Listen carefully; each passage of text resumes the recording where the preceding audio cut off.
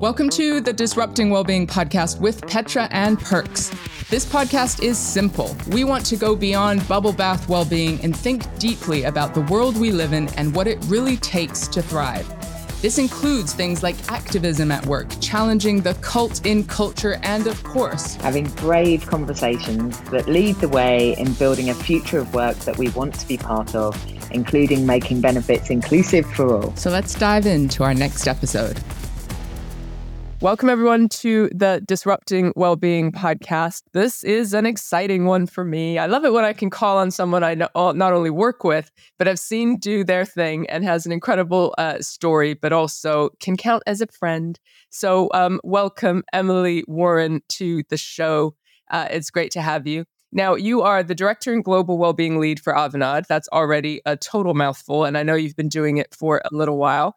You're a specialist in employee experience. You work globally, so there's that cultural element. And then I also noticed you have a degree in physics and astrophysics. I want to talk about other stuff now because my mind is blown. I'm fascinated by this. What got you onto that path is what I want to know. Well, I think at school we were just encouraged to kind of do what we were best at. And so all the way through, I was really strong at sciences, really strong at maths. So I just kept on picking those things that I was best at. I did really quite love physics when I was a kid. But what I found as I sort of went through A-levels and university was it got more mathematical and less conceptual. And I kind of fell out of love with it a bit. And what struck me looking back is that nobody ever asked me, what do you love doing? What kind of brings you joy? And I think I would have made maybe different choices about what I would have studied if I'd thought about that. But, that's kind of how I got into physics. But I loved, when I was a kid, I really loved just looking at the sky and the enormity of it. And it made me feel kind of insignificant, but in a good way. Like my problems were always smaller because if I was insignificant, then my problems were nothing in the kind of grand scale of the cosmos. So I always found that kind of reassuring. And I was fascinated with how, the planets worked and all of that sort of stuff. Yeah. So it's not something I ended up with as a career as a result, But what a beautiful way to actually get started and get a little bit of perspective, because I think in our workplaces with the well-being agenda and mental health and workplace and evolving the workplaces for the future, and I know you work tirelessly on this topic, as do I, but also to get that perspective of what actually matters in the world, right? How insignificant are we in the grand scheme of things, right? And it does become, yes, it's about the big strategies, but it's also just about the joy, the little human interactions, which I think we're forgetting in these sorts of well-being roles sometimes. Yeah, I mean, I've got about 17,000, 18,000 people I look after. So, on one side, you're kind of thinking, well, what can we do that's big, that's going to affect everybody? And thinking in ways of, can we shift people's employee experience just that little bit? Because if you can improve it a little bit for a lot of people, you can have a massive impact. But then on the other hand, sometimes I have to kind of remind myself that actually at the end of every single story, there's a real person. And one day in the past, that was me. And I still think about that and am incredibly grateful for that because it was down to one person knowing me, recognizing that I'd asked a question that was out of character and coming to me and saying, are you all right? That sort of really changed the course of my life at that point and ultimately my career afterwards. But so I have to try and, remember sometimes that, there is always a personal story and you may look at some of these things and go, okay, well, it's one or two people out of 17,000. What difference does that really make? Well, to the person who that is, it can be life-changing. And so I think you've got to be able to have that kind of big perspective and look at, everybody. And think sort of big strategically, but you've also got to be able to think about each individual and what difference you can make in their lives because it can be profound. And this is what I've always admired about you from the very beginning of us knowing each other is that no matter how big your role got, and I know it's global and I want to pick your brain on that a little bit, you have been one of those people that have kept the heart of it, right? You have kept your story has influenced your passion, I guess, to remember the one human at the end, right? Because it's kind of tricky to do that sometimes when you're asked about targets and scale and budgets. And I know some of the things that you've got going on. So what was just a little bit of your story? Like what led you to being passionate and that one person noticing? So, we've got to go back to, I think it's 2012. And I was working on a project. So at this time, I was a consultant in the software industry, at the same company that I work for now, but in our consulting working force. I was working away from home. We were working very, very long hours. And I was also moving house. And our house move went really, really wrong in quite a spectacular way. And the house that we were moving into got flooded and we weren't able to move in for various legal reasons. The vendor wasn't liable for it. It wasn't insured. So the house move went very, very wrong. And what should have been a straightforward house move ended up with our house getting flooded.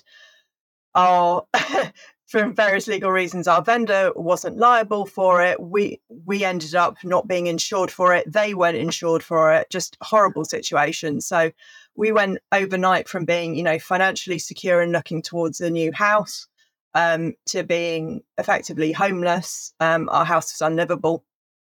And,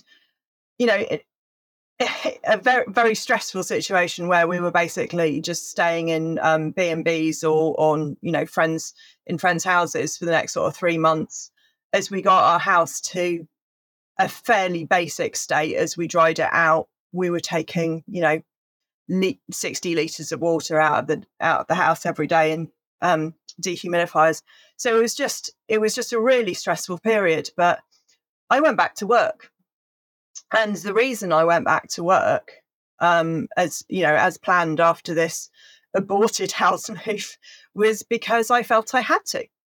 The project team was saying, we're relying on you. You need to be here, and I didn't feel that I could take a step back. I'm the main earner. We were in financial trouble. We were financially secure and we'd moved to this house that's now a complete, bomb site. And, we're suffering sort of a big financial shock. And I'm thinking, well, I've got to go back to work. I've got to keep paying for this. And the people on my project, they're all very sympathetic. But, looking back on it, I always blamed myself for my burnout and not sort of saying I need some time. But now I kind of look at it with my sort of more strategic lens on. I'm like, well, where was the opportunity created for me to say something? They all knew what I'd been through. Nobody said, do you think you might need to talk to somebody about that? That sounds really stressful. Or maybe you should take an extra couple of days and make sure that you've got somewhere to live. Get your basic needs met, right? I mean, they did, to be fair, they did offer to house us, but up in Warrington, which is no use for, my husband who's trying to, get our house livable back in Oxford. So, there were things that, the team did right around me at that point, but there's things that I definitely look at in retrospect and think, actually, what can we do differently? So I just carried on, basically. I carried on working, went back to work. But what happened over the next couple of years is my anxiety got worse and worse. And years, though, that's interesting. Like the build up took a good long time. So it was about 2 years it took. And, what I'd realized was something can happen out of the blue that you're not even expecting. So my brain was kind of going, okay, well, the worst can happen. So what else is going to go wrong? And I was very aware that I was still away on projects, traveling, and my husband was back here. He'd be up in the roof and, climbing around the loft and all of these things by himself, in not in unsafe circumstances, but certainly in slightly precarious ones. So that kind of just gnawed away at me, I think, for the next couple of years. And I carried on working, long hours in a demanding job. And actually, we weren't married at the time, so we were also planning a wedding. So we'd moved house, we're planning a wedding, and had this demanding job. And we're effectively trying to renovate the house around us as well, because it was, a mess. And in the end, what happened was I was working away in Colchester, and there was actually flooding in Oxford from the River Thames bursting its banks, and a load of houses that got flooded. And it was on the news. So I was sort of stood there just before I was about to go to client site in the morning in my hotel, had the news on in the background while I was getting ready. And this news story came on with this, and they interviewed this lady whose house had just been flooded. And I just started crying and I couldn't stop. And it was the look on her face just kind of connected in something with me. And even though, it for us, it had been an internal flood, not an external flood. So it was a kind of different circumstance. It was this, I could relate to that feeling of that loss of security. And so I cried my way into work and cried my way back to my hotel for about, 2 to 3 weeks, getting increasingly, fraught, struggling to keep that mask on. I was very consciously sat in the car park before I got out of my car at the office going, right, get your game face on. But I think the cracks were starting to show. And I luckily was on a leadership program at the time, and I had an executive coach, and I was in a coaching session with her, and she was like, how's it going? And I started crying and explained to her that I wasn't in a good way, and she said, what do you want to happen? And I said, I just want it to stop. I just want it to stop now. And I was, by this point, the shame was so acute that I wasn't able to cope. And I would think, so what was the shame? Tell me more about that. My mental picture of myself was always somebody who was strong. I was always helping other people. I was always very independent. And the, as far as, we're 2 years later at this point, and as far as where I was concerned is, I wasn't coping with, I was working on 4 projects, I was getting married, I was renovating a house, and I wasn't coping with that. And, I spoke to a counsellor sort of shortly after my burnout happened, and I got signed off from work. And she sort of said, that sounds like an awful lot. Any one of those would be a stressor. And I remember replying, but when our house got flooded 2 years ago and we were homeless and I was working 16-hour days, I dealt with that all right. And she just looked at me and she said, and when did you stop and deal with that? And that was the first time I realised that it wasn't just what was going on in that moment. It was everything I've been carrying for the previous 2 years. And I was just really lucky that, I had that coach. She sort of persuaded me that I had to do something. I had to take some action. And the action we agreed on was for me to ask for our sabbatical policy.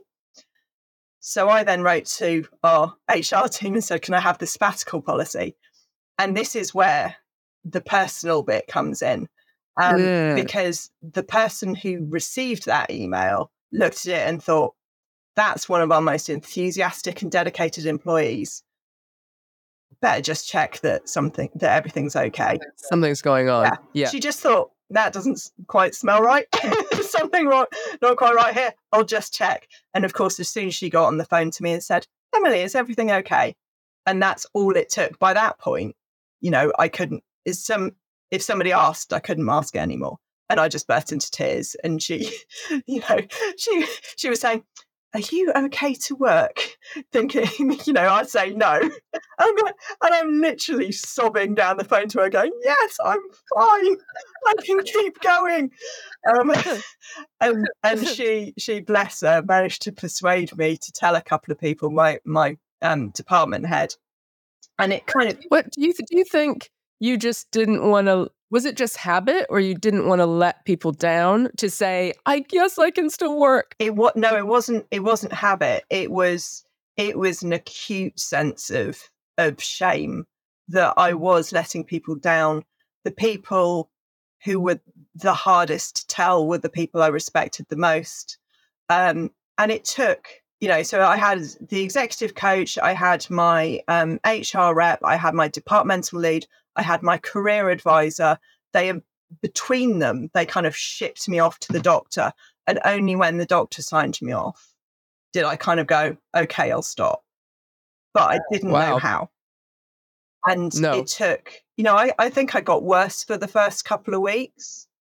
And then I kind of said, okay, I'll start taking the antidepressants and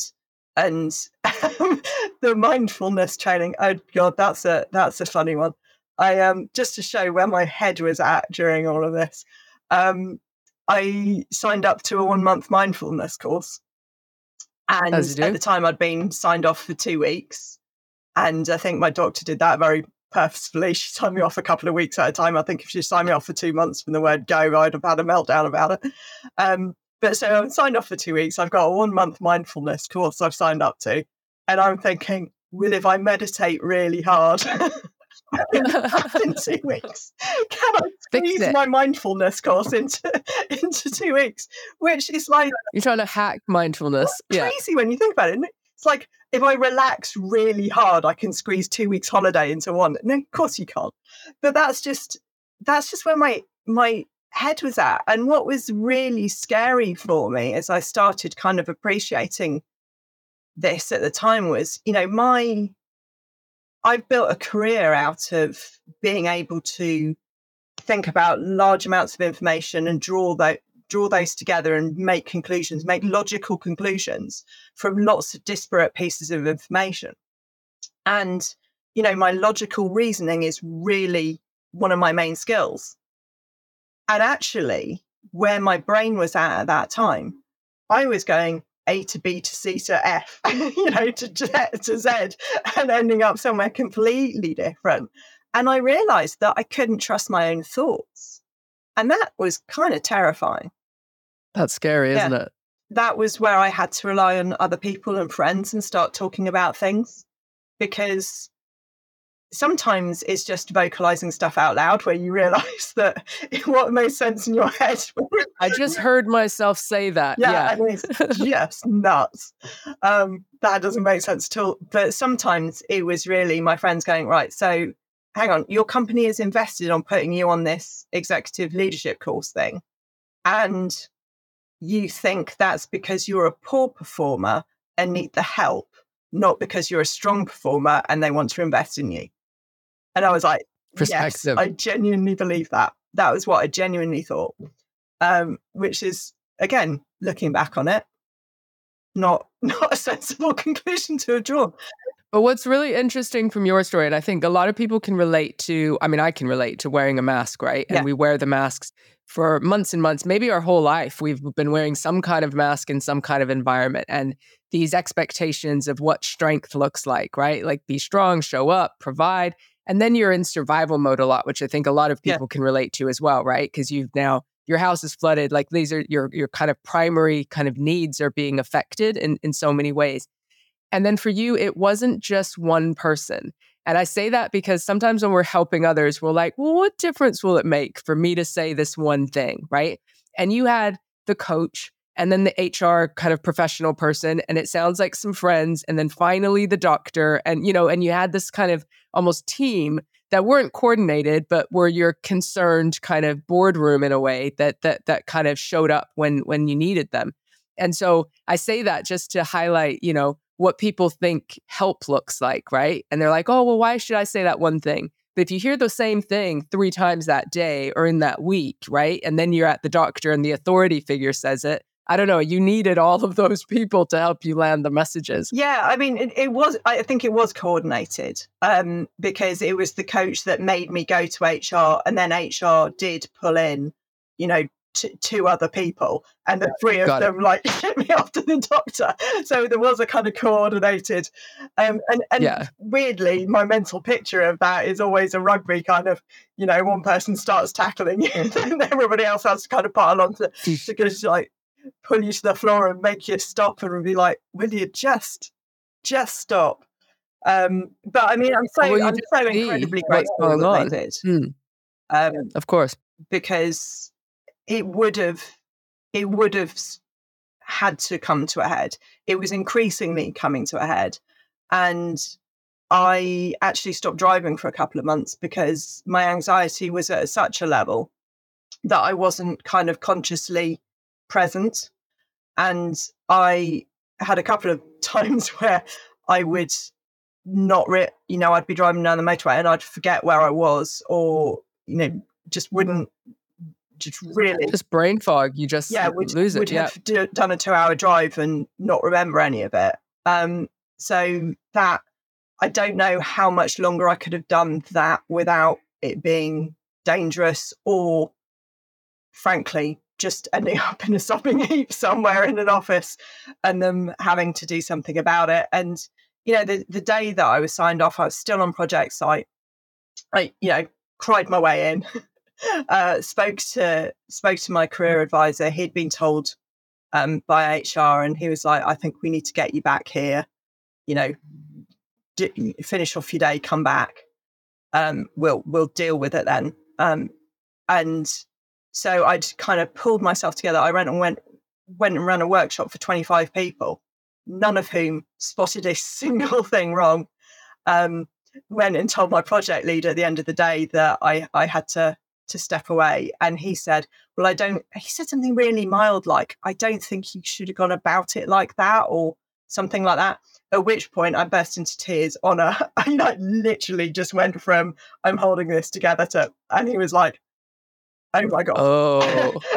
And then for the first time, I think he realized just what had been kind of under the surface.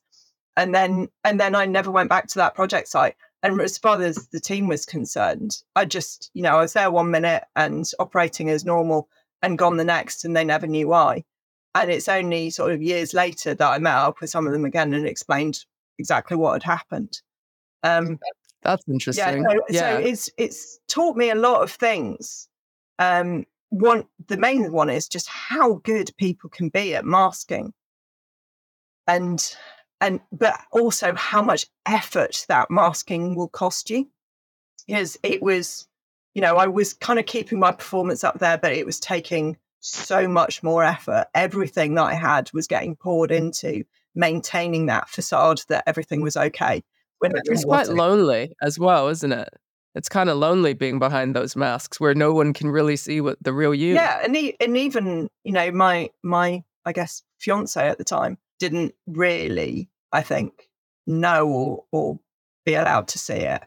And then he was hugely helpful and supportive once it all came out. But yeah, I was just very good at hiding it. But as I sort of went through that, and it is absolutely one of the worst experiences of my life, I kind of promised myself that it would make me better, that it would make me stronger, it would make me a better manager, a better friend, that I would learn from it. That's kind of what kept me going when I had that, when the anxiety was really acute and the depression had kind of hit, that there was going to be something positive coming out of this. And that's kind of what led me, when I was, back and feeling stronger, to start sharing my story. And because I knew that I wouldn't be the only one. And that's the weird thing. All of these people, when it happened, came out of the woodwork and were like, yeah, this has happened to me. And I was like, yeah, hang on. I thought I was the only one. Where were you? I thought I was literally the only one who couldn't cope with this, and that it was something defective in me, and I was weak and pathetic, and I wasn't the person that everybody letting thought people I down. was, and I was letting people down. And then I realised that actually I wasn't the only one, and this happened a lot. And then just nobody was talking about it. I was like, who else is out there who's feeling the way I was feeling and not knowing that? So I was like, no, I'm gonna start sharing, and that's why I can kind of continue to do that, because every single time I have, somebody has said, I thought I was alone, and now I'm not. And I think that's such an important thing, and that's why we do so much story sharing at Avanade, is because we want those experiences out there, because there's so many varied experiences and so many people who feel alone, and they aren't alone. It's just that we're not talking. So let's just talk more. Oh, beautiful. I feel like we could close there. Like, that's the message. But of course, I still want to go into other places. But so when it comes to working in the space of well-being, mental health, and of course you work globally. It's kind of it's really simple, but not necessarily easy, right? So the simple bit is, connection. We know, right? And science can back this up now. Connection, a feeling of belonging, being able to reach out to 1 or 2, 5 people, that's it, right? Can just help us realize we're not alone, alleviate that suffering, and perhaps get us the help we need, right? Simple. But of course, we've got all of our personal conditioning, which you kind of mapped out there for you, which was like, wear the mask, show no weakness, like, don't let people down.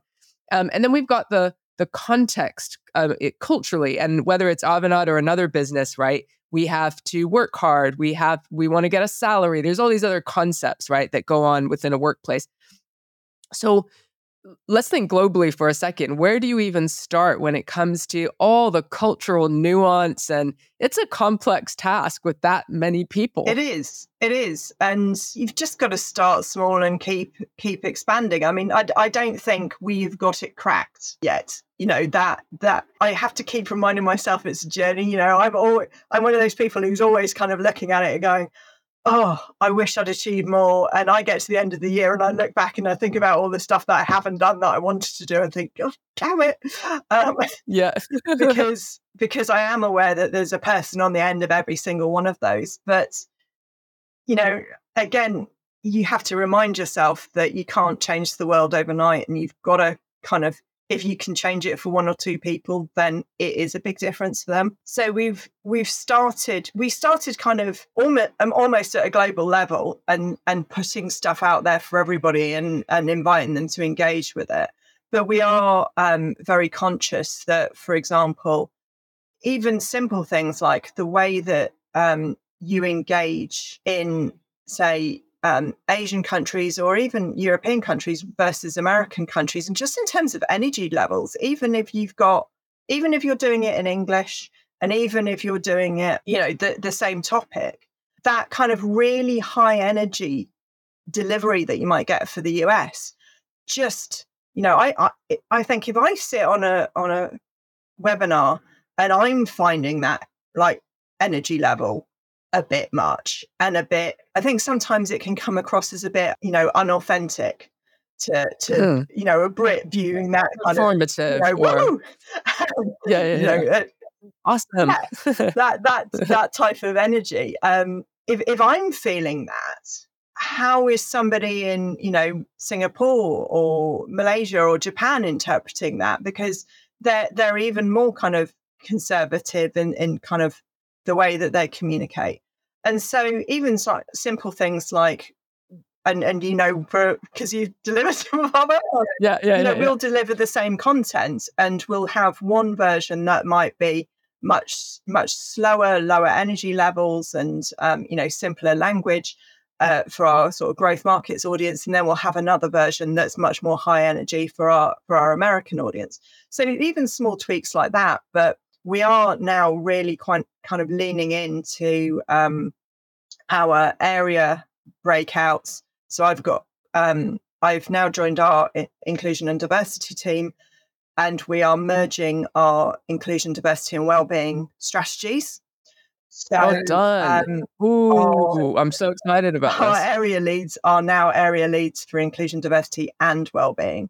So that's going to enable us to be much more targeted in making sure that we're bringing the right interventions to the right places. Because, I mean, not all of our regions have the same challenges in the first place. So we need to be able to sort of adapt to that. But we also need to be able to be much more culturally nuanced in what we're delivering.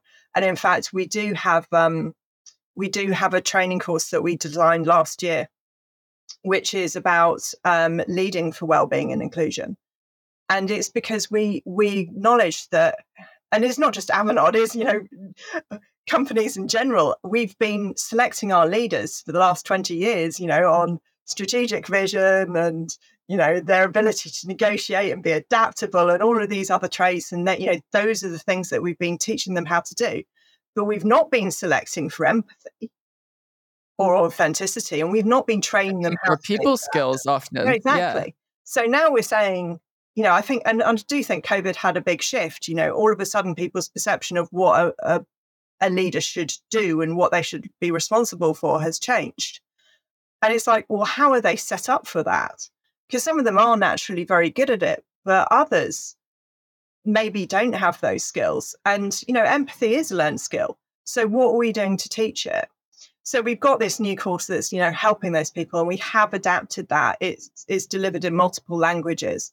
But when we translated it, we didn't just translate it, we tweaked it for those regions as well, to make sure that it landed. And, there's different examples of inclusion and exclusion or well-being scenarios or whatever in there to make it relevant to those people so that they can really engage with it and learn from it. Well, engagement is something as well. And I want to just, for our audience who aren't maybe in our world, just highlight why I got excited when you said you're kind of putting your well-being and inclusion diversity strategies together. And it's because, and you know this, so many companies work in silos, right? So they've got departments that run those separate kind of things, well-being, mental health. Perhaps there's even culture and engagement somewhere else, diversity, inclusion, right?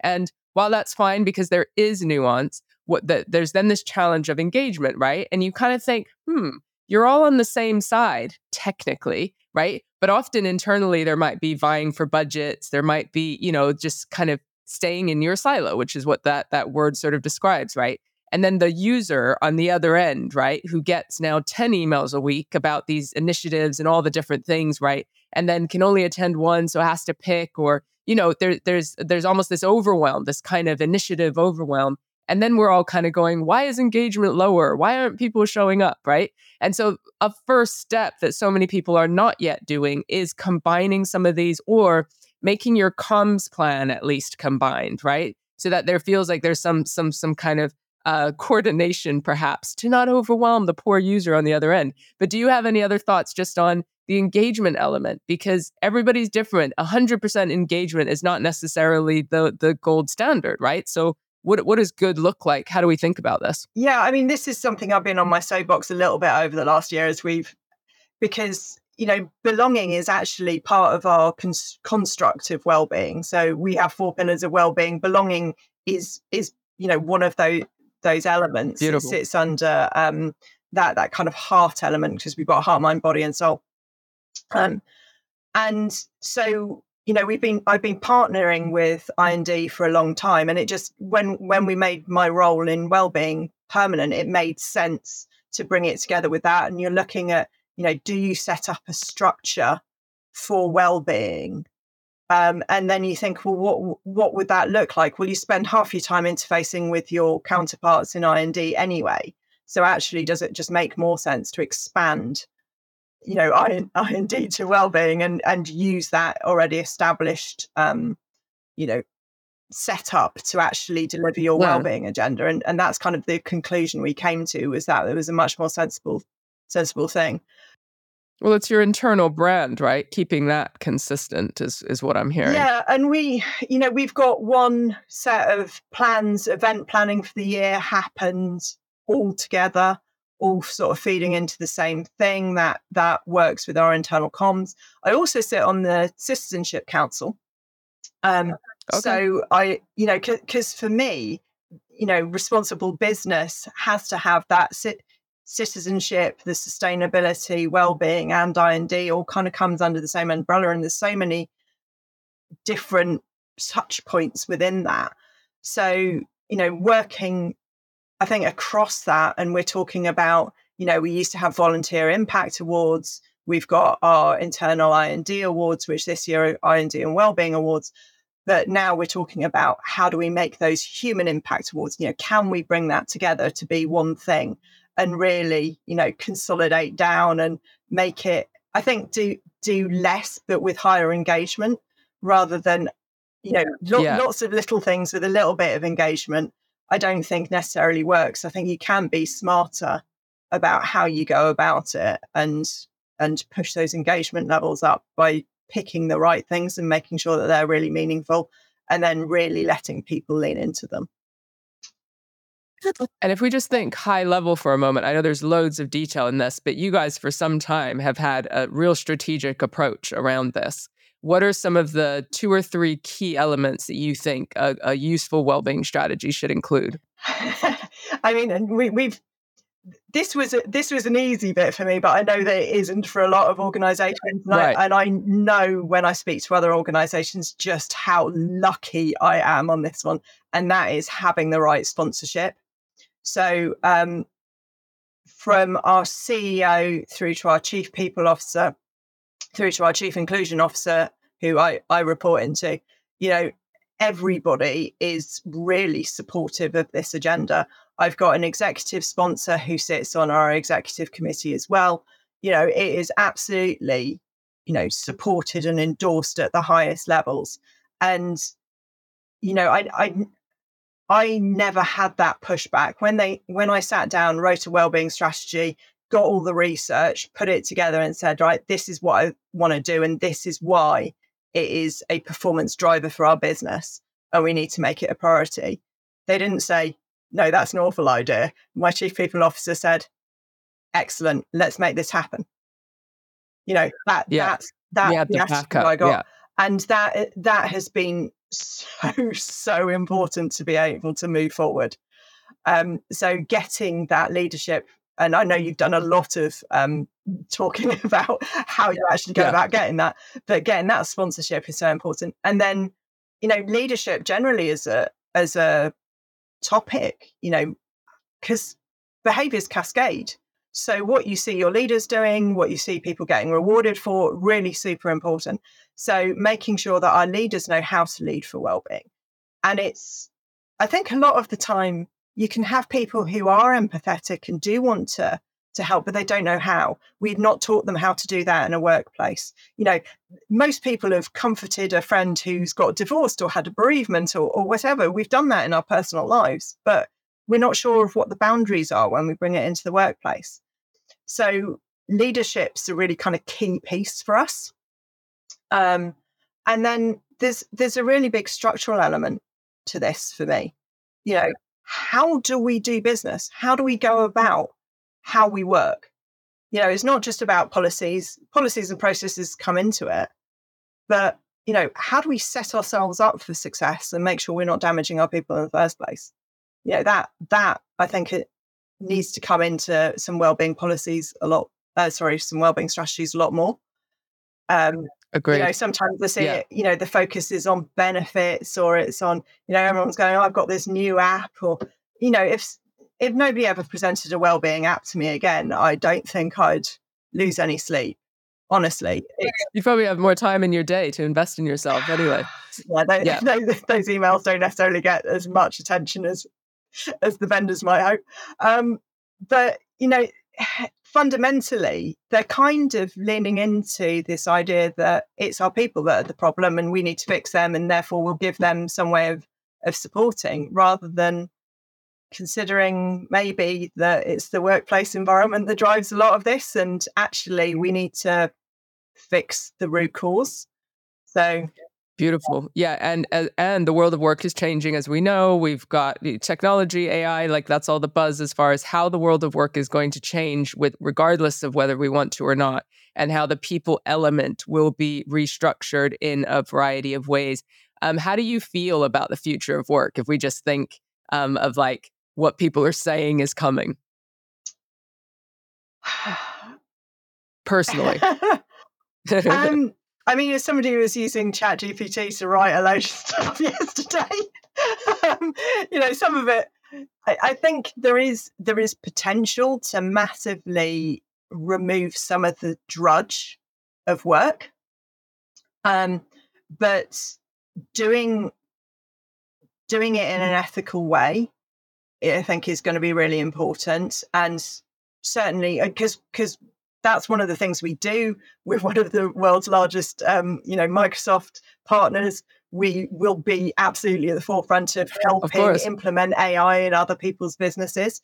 So making sure that we've got a really strong foundation for, around the ethics and frameworks that we need to put around AI is really important. But in terms of, I'm thinking, how's this going to impact people's well-being? And what's that going to do? And, and I don't have a good answer for that yet. It's it needs smarter than people than me to think kind of that far ahead. I think certainly in terms of it being a disruptor, I think it's causing a lot of people quite a lot of uncertainty in, what is going to get removed, what's that going to mean in terms of the larger workforces.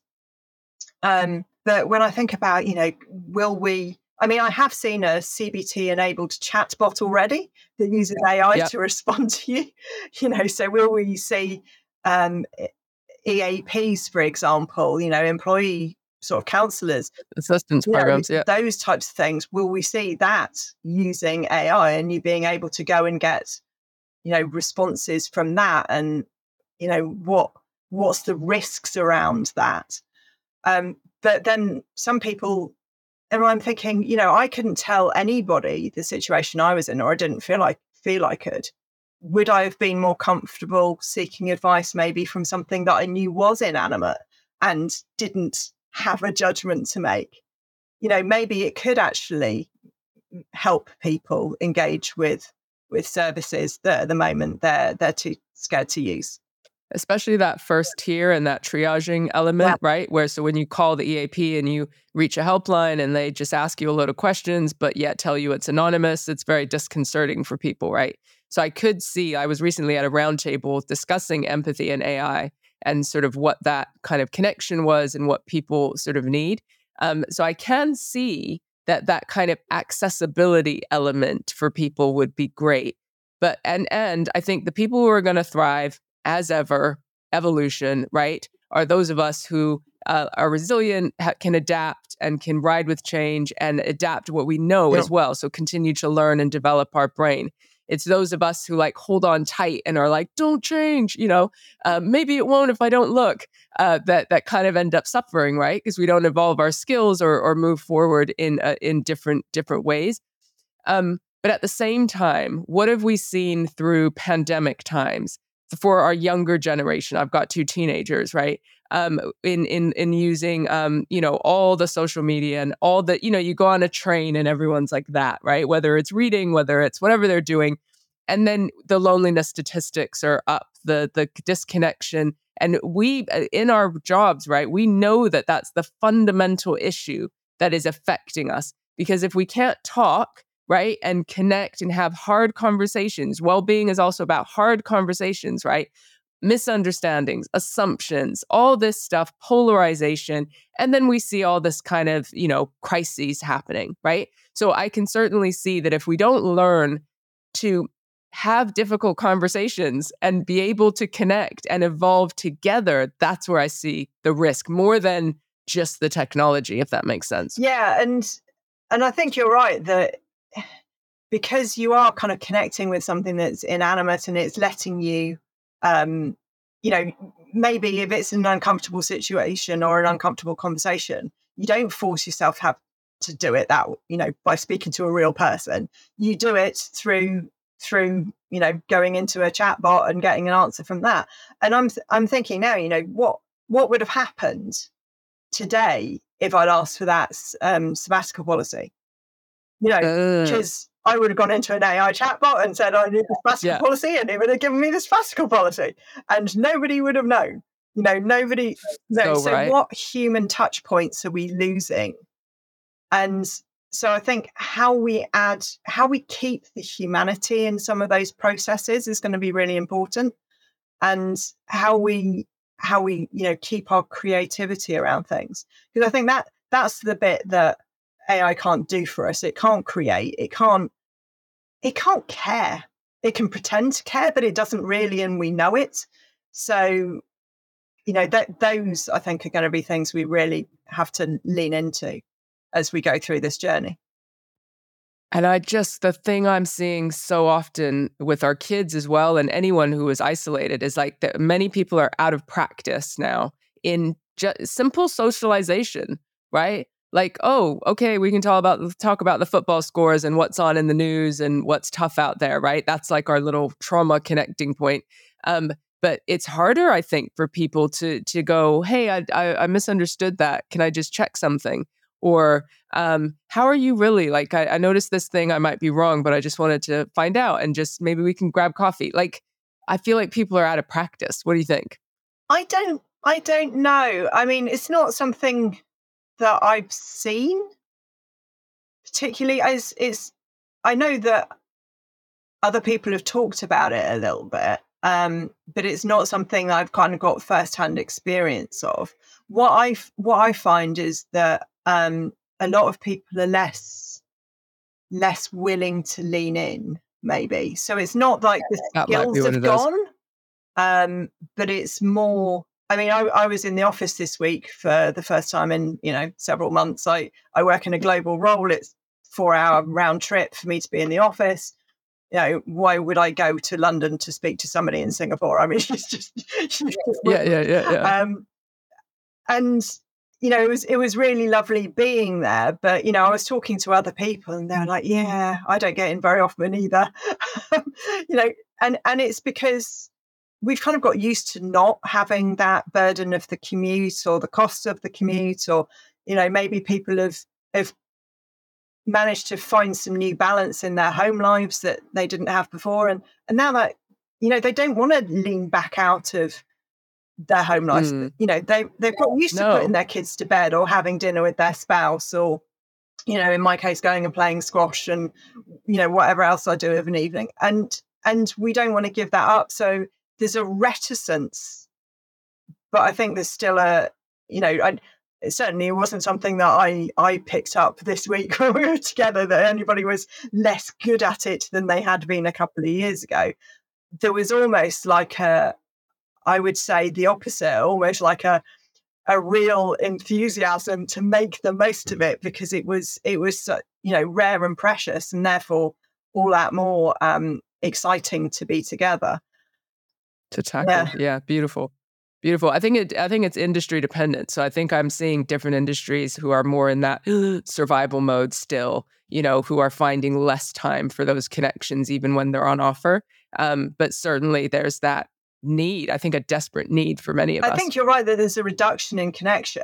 So it was like before COVID, we connected in person and that's what we did. During COVID, we were really purposeful about connecting online. And then we've kind of got to this point now where we're kind of back to in person, but we're not really. We're kind of half and half. And we've lost a lot of the personal connection, but we've stopped being purposeful about how we connect in that kind of conscious attention. Yeah, so that conscious attention has gone. And I think that's left us in a worse place than we have been for the last few years, even during COVID, because at least then it was, we were all in a similar situation and we were all being very purposeful and making sure that we lent into that. And now we're in this kind of, neither fish nor fowl kind of. It should just be happening automatically. We're kind of assuming that it will be automatic like it was because we've got some face-to-face interaction, but actually it isn't.